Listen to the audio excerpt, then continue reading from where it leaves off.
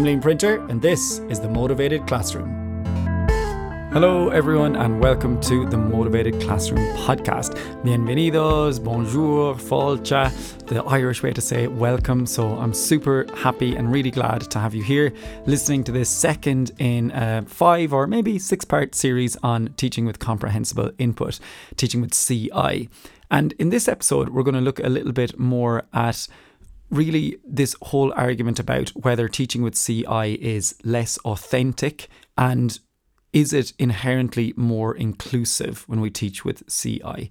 So I won't give away the answers just yet because, of course, we need to start with our little bit of Irish. This is the Motivated Classroom, of course. And this week, the word or phrase is Uaráin Ella.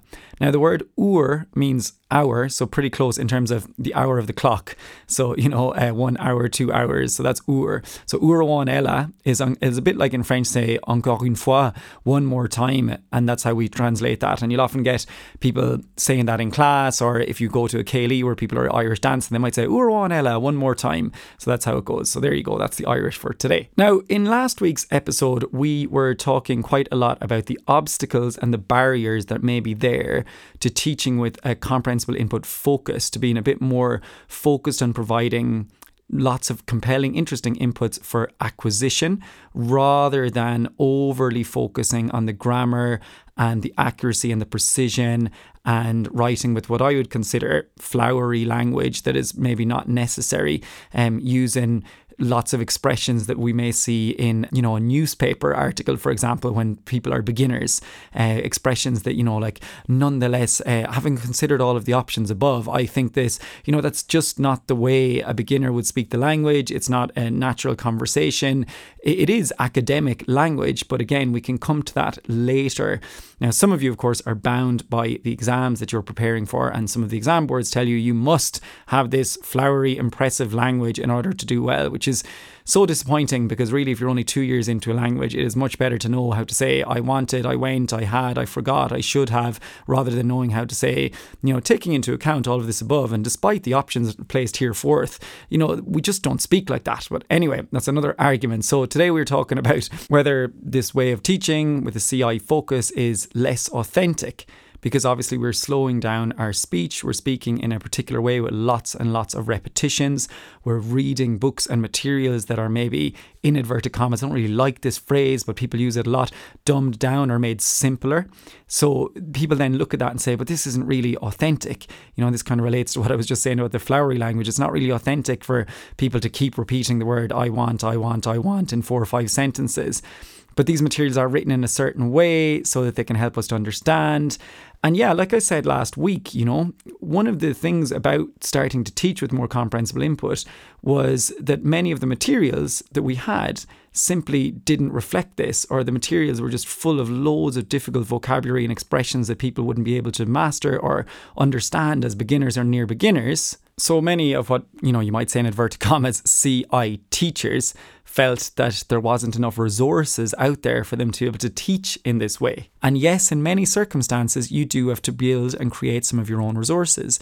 And sadly, that's kind of where some of these arguments have happened about people creating resources and writing books and writing graded readers. Sometimes maybe they didn't have enough of the language to actually write it in a way that felt, I don't like this word, but authentic, or felt real, or felt like the way that people use the language.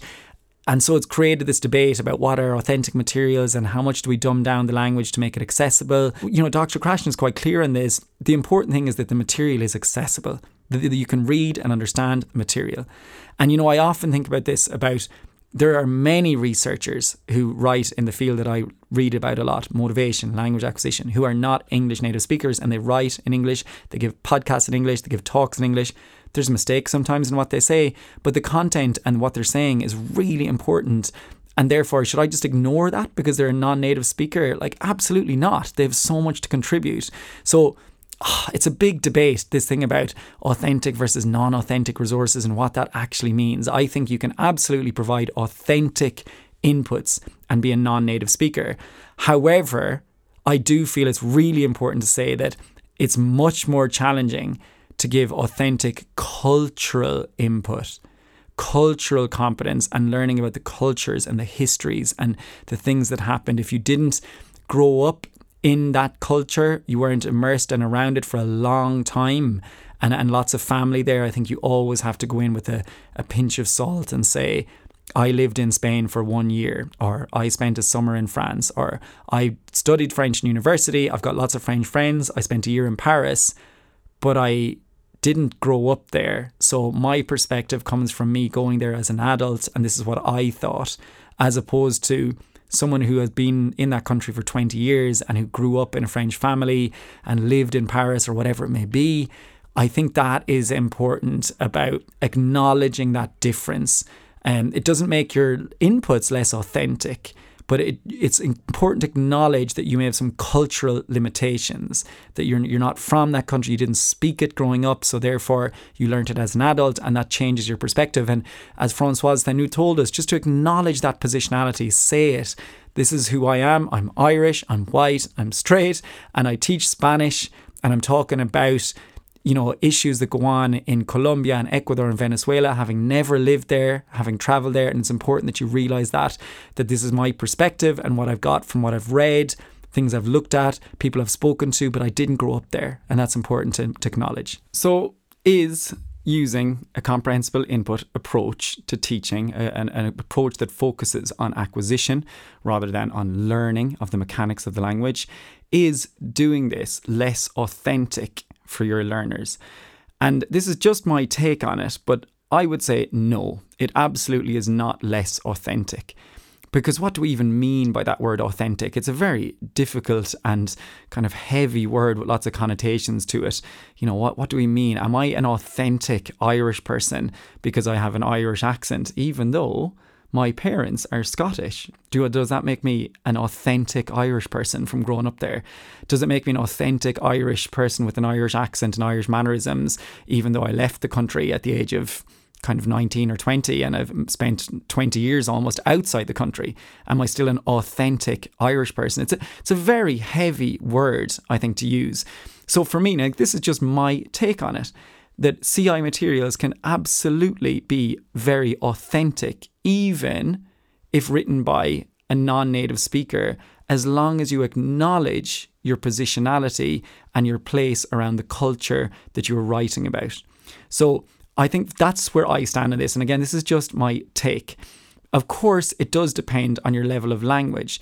And yeah, if I tried to write a little reader in German or Portuguese. Now, I speak German, I speak Portuguese, but I would definitely say not at a very fluent level. I would say I would need to go and live in those countries to really get it to a fluency level. So if I tried to write a book in German, it wouldn't really be very authentic in terms of my level is just not there. It's just not good enough to write a book. I would probably have to write it in English and ask a German speaker to translate it for me. And then, is it now authentic? Maybe, yes. But if I have been living in Germany for quite a while and I speak the language at a very high level, let's say if we look at the European framework, say C1, so very advanced level, then absolutely I could write a book in that language. Now, I could write one in Spanish. Is it authentic in terms of that I am not Spanish? I did not grow up in Spain. I have family from Spain, but does that mean it's not authentic? It's a very difficult one. I think what I would just say is that this is a book written by me as a Spanish teacher. I have lived in Spain. I have family from Spain, but this is my outside perspective on what's going on or what I see or what I went there as a holiday. And I would probably personally not write about too many cultural things because it's just simply not really my culture and I don't know that much about it. Now, maybe I would read something and I'd do a load of research around it and there's some phenomenon going on in Spain and I would talk to my friends who live there in Cordoba and maybe it's about the mezquita and the interesting link between, the Arabic culture and the Christian culture and the fact that we have a cathedral and a mosque in the same building, and I find this fascinating, so I want to write a little book about it. I would have to do loads of research first, then I would write it in Spanish, then I would get my Spanish friends from Cordoba to check it and go over it and make sure that I wasn't saying anything that jars with them, or I wasn't creating any, unnecessary or by mistake more stereotypes or saying the wrong things, get them to check it. And I'd probably have to do that among a variety of people, not just one person, but a variety of people from Cordoba. And then I think in the front cover or on the front page or in the first few pages, acknowledge that I am not Cordobés, I'm not from Cordoba, that I have friends who live there and family there, and so the research was conducted there, but I am not from there, so this is my perspective on it. I think that has to be acknowledged as much as we possibly can. If you're writing about something really cultural and really important to the people from that country, the music, the language, the arts, the traditions, the customs, then I think you do have to tread very, very carefully. And I would probably say make sure that you get lots and lots of people to look at that and make sure that they feel it's been accurately represented, and even get people to translate it who are from that country or even from that mini culture, that place.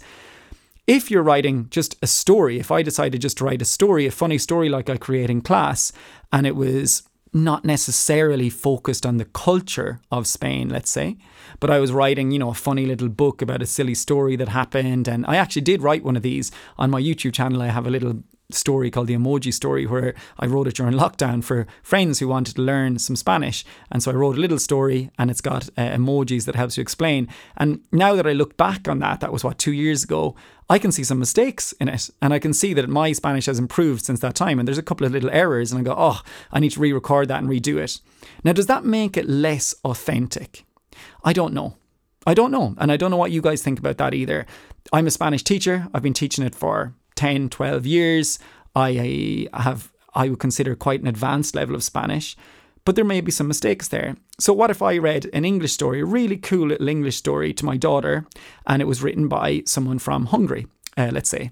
And this is someone who is an English teacher from Hungary, but English is not her first language. And I spot a couple of little things in there that maybe aren't the way that I would say it. I still wouldn't look at this and throw it in the bin and go, this isn't authentic because it's written by someone from Hungary who learned English as a teenager and as an adult. It's still a really cool story, and I might maybe change that one or two sentences as I read it to my daughter and say, this or that is different. But the whole idea is the communication. So it's a big question, this idea of authenticity. And I don't know the exact answer to that. I'm just opening it out there to all you guys to see what you think.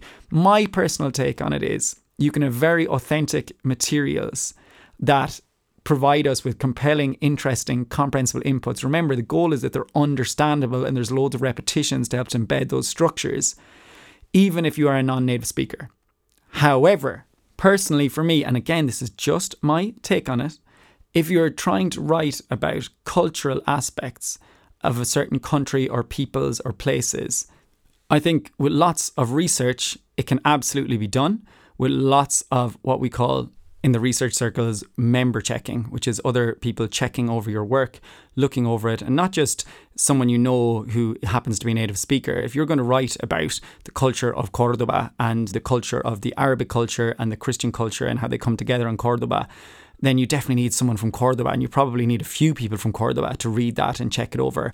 And of course, if a focus of the book is on Christian culture and Arabic culture, you definitely need someone from both of those cultures or religions to look over it and ensure that there is no negative stereotypes or negative connotations being represented by you in that book. Really important. And yeah, maybe they'll look at it and go, maybe someone from Cordoba should have written this. But sometimes you just have to say, but someone from Cordoba didn't write it and they haven't written it. And I want to share this with my students. But I'm going to acknowledge that I am an Irish person looking at this from the outside, having spoken to friends and writing from that perspective. I think it's just so important that you acknowledge your perspective whenever you're talking about cultural elements. And that's difficult for us as non-native speakers, but to really try and do that. And it'd be the same as me when I'm teaching English. If I'm talking about Australian culture, if I'm talking about US culture, if I'm talking about English culture, then I acknowledge that, this is my perspective as an Irish person, having grown up in Ireland. What I see as, the royal family, for example, my perspective on that will be very, very different to some other people.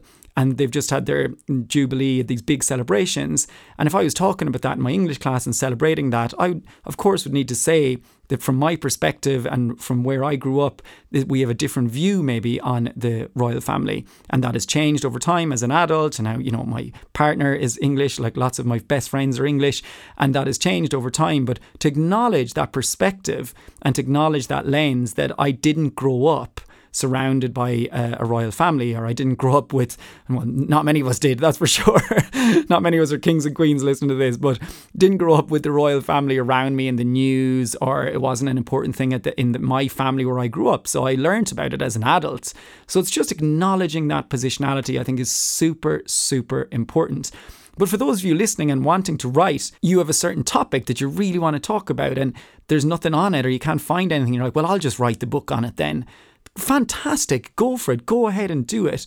But maybe get a co-author from that culture or someone to work with you who you maybe write it out and you're all ideas and they look over it, check the language, make sure that the cultural aspects are very representative. We're not creating any more stereotypes or anything negative in there mistakenly, completely unintentionally, which can happen sometimes. So that is the way I would look at that. And in terms of, sometimes I see stuff on Twitter and on social media about people saying that the materials and workshops for CI are simply just people trying to make a quick buck. So people are saying, and when I say quick buck, that could be something that is misinterpreted. Buck, I mean quick money. So people just trying to quickly make some money. So they create this quick reader and, they don't really care if there's loads of errors in it. They're just trying to make some money. I personally disagree with that. Maybe there are some people out there that is their goal. I'm going to tell everybody that teaching with CI is great. Then I'm going to write some books and I'm going to sell them and I'm going to make loads of money from it. And that's what I'm doing this for. Maybe those people exist, but I really think they're in a tiny, tiny, tiny minority. I personally have never really come across this. I have come across people who really want teaching of languages to be more about authentic and real acquisition and fun, engaging classes with cultural content, rather than people who are saying, I'm just going to write this thing and publish it really quickly with no research just so I can make some money. I do not see that very often. I'm sure it exists. We live in a capitalist world. I'm sure it does exist. But personally, for me, I think these people are in the absolute minority. And I don't think it's a fair representation of people who are authors and creators of materials to say that people are just out to try and make some quick money. I personally don't think that's fair. Now, of course, you're maybe listening to this and going, well, you would say that, wouldn't you? Because you give workshops and you charge people to attend those workshops. And you're right, I do. I have spent a lot of my career as an adult trying to improve what I do and spent 6 years doing a doctorate and spent, I don't know how many, 300-400 hours in this studio with creating episodes and publishing them for free. So I do loads and loads of free stuff, and I think that's the same with many other people. But I also have a family to provide for, and if I have a certain level of expertise, and if people want that expertise, then I think it's okay for me to stand behind that and say that I charge for my time. My time does cost money because I would want to spend that time with my family and doing the things I love. So if I'm going to be doing that using my time on work-related materials, then I feel like it's only fair to be remunerated for that. And maybe you're listening to this and maybe you disagree with that, but that is personally the way I look at it. I've spent a lot of time trying to get to where I am, and so I feel like it's okay to say that I would like to be paid for some of my expertise. Now, I do loads of stuff for free, but people ask me constantly to do different things, often for free, and sometimes I just find that a little bit, I don't know, it jars with me a little bit. People expect you to just give a 2-hour session or a 1-hour talk or to write a review or to write a blog or do this thing just for free, just because. And I don't know, to a certain level, I don't mind if people, but just say it up front, say, we're wondering, would you mind writing this thing? We don't have any money to pay you, but we would love to hear your input from this. And then at least it's up to me to say, well, to be honest, I've only got 1 hour free this week. And there's a school over here who really want me to work with their teachers and they're going to pay me to do this. So actually I'm going to choose that because I need to provide for my family too, just like everybody else. There's only a certain limit of time and free stuff that I can do. So, that's just my view on it. So now I want to look at that second question about being more inclusive. So sometimes I see on social media and different people saying teaching with CI, Comprehensible Input, is inherently more inclusive because everybody understands what's going on and therefore it is much more inclusive and therefore I am doing DEI, diversity, equity and inclusion. I'm including everyone. And my personal take on this is I absolutely disagree fundamentally with that. I do not believe CI on its own just makes your class more inclusive. Everyone should understand what's going on in your class. That's a given for me. That's got nothing to do with CI. That's got nothing to do with anything. That is just teaching. People need to understand what's going on. That is a given. That is baseline. No matter what subject you're teaching. If you're saying, well, the way I normally teach, only 10% of kids understand. So now I'm teaching with CI and 95% kids understand. So now I'm being much more inclusive. Personally, I just think now you're just teaching properly. You're making sure everyone understands, and that's why we have to differentiate and look at our materials and make sure that we're connecting with the students and making sure that everyone is understanding everything. For me, that is baseline. In terms of it being more inclusive, automatically, I disagree with that. And I go back again to Françoise Thenou, to the series about being more focused on equity and inclusion and social justice. When I spoke to Ben Tinsley, when I spoke to Tan Huynh, so lots and lots of people I've spoken to about this. And it's all about us, our perspective, our lens, and the way that we present the materials to the students. That is what makes it more inclusive. A very good example. Someone could write a very understandable reader about an Irish family who moved to the UK. And in this Irish family, in the book, they say that, Irish people normally have, red hair and freckles, and most Irish people love to drink and get really drunk. But this particular family don't do that. They don't go out and fight on the streets. They like to read and they like to watch TV. They're different. They're not like most Irish people. That could be very understandable and very easy to understand. So therefore, yes, everyone's understanding. Comprehensible input is very comprehensible. Is it more inclusive? Absolutely not. It's creating loads of negative stereotypes about Irish people. So you can have material that is really understandable and you're breaking down and you're asking the students, you're doing a bit of circling, you're bringing things together and going, everyone's understanding, so it's being more inclusive. Absolutely not. If there's an Irish person in that class or someone with Irish heritage, they're sitting there, they are diving down into their seat. They're trying to hide from everything because you're talking about their culture being, a bunch of people who go out and fight and drink too much alcohol. And, I get this all the time as an Irish person. It's one of the first things people say to me when they meet me. Oh, you're Irish. Oh, I suppose you like to get drunk. It's unbelievable. It's like one of the very first things people say to you. People you don't know, professionals, people who work anywhere. It's one of the first things you hear. And especially when you live abroad. And if you are in a bar and you're an Irish person and people say, oh, come on, let's get drunk, let's get a shot. And you say, no, actually, I don't really drink that much. Or I'll have a non-alcoholic beer. It's just like, what? But you're Irish, you have to drink. The stereotypes are real and alive. Now, stereotypes exist for a reason. Sadly, when I go home to Ireland, there are many, many people who drink to excess in Ireland, but not everyone. There's loads of people who do not do that. There's loads and loads of Irish people who are really obsessed with being fit and healthy and singing and dancing and loads of other things that don't drink very much, that don't go out and fight, that don't do all of these negative stereotypes that you sometimes hear about our culture. But the stereotypes exist for a reason. Maybe it's historical, maybe they come from somewhere. But to write a book and put those things in there and say that this Irish person's different because they don't drink or because they don't go out and fight, then that automatically tells the students, well, every other Irish person is a drunk who goes and fights. And so therefore that material is understandable. It's comprehensible. I can teach that in a comprehensible input way. I can get my students up to act out the parts. I can make it really fun. I can repeat it. We can do loads of different exercises with it. We can bring in personal questions. Now I'm doing loads of CI, but is my class inclusive? Absolutely not. I am building more stereotypes with that material. So my clear answer is CI inherently more inclusive? My response to that personally, and again, this is just my take, is no, it is not. It is the way that you present the material. And I would give you the same scenario. You could have very complex language about a certain culture and people that's really representative and that's showing them in a very positive light. And you can make that really comprehensible by breaking it down and talking about the different things and making sure that people understand what it is and maybe translating some of the words. So now you have turned something difficult into something really interesting, compelling and comprehensible. And now your classroom is more inclusive. So they're the two things I really wanted to look at today. And I guess my answer to both questions is no. Is CI inherently more inclusive? No, personally, I think it is from your bias, your lens, your perspective, and you have to unpack that and know your positionality when you're talking about something, to go in there with humility and say, I only know so much about this because I am from this culture. I am a white, straight male. So if I'm reading a book about a black, female, gay writer, that is not something I can immediately connect with on a personal level, but I can read and learn about it. But I have to come in there and say, look, I'm not black, I'm not gay, I'm not a woman. So I'm looking at this from my perspective and this is what I take from it. But you in my class, some of you here are gay, some of you are black, some of you are women.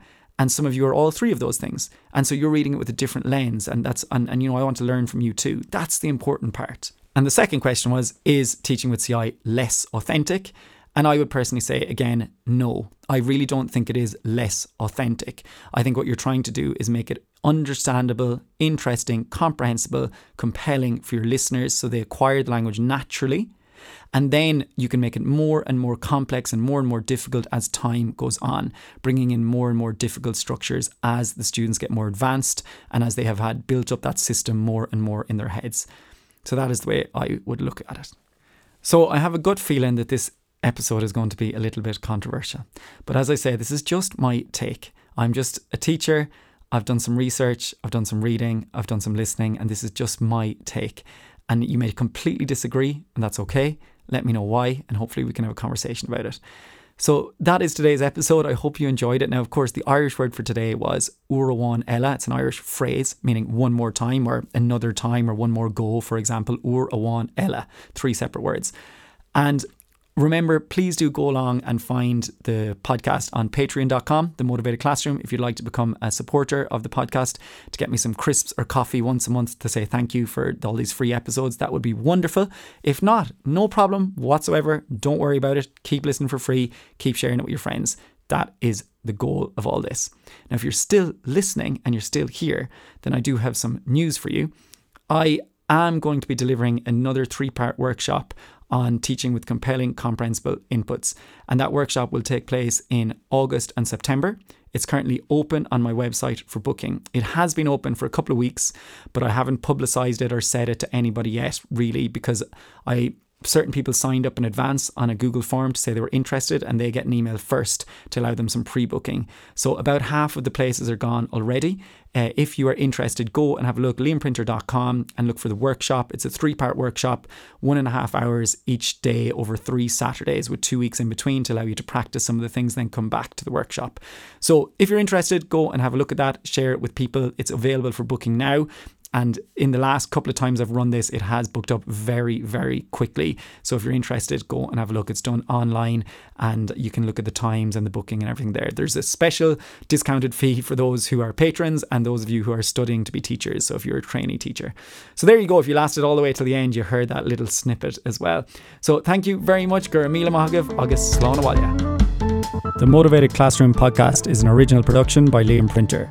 I'm at Liam Printer on Twitter, and my YouTube channel is Liam Printer, The Motivated Classroom. Full podcast notes with links to resources are available on my website, liamprinter.com. For more, find and follow the Motivated Classroom podcast on Twitter, Facebook, and Instagram. Graphics and music are provided by Paul Mahan. Intro clips are thanks to the wonderful multilingual staff at the International School of Lausanne.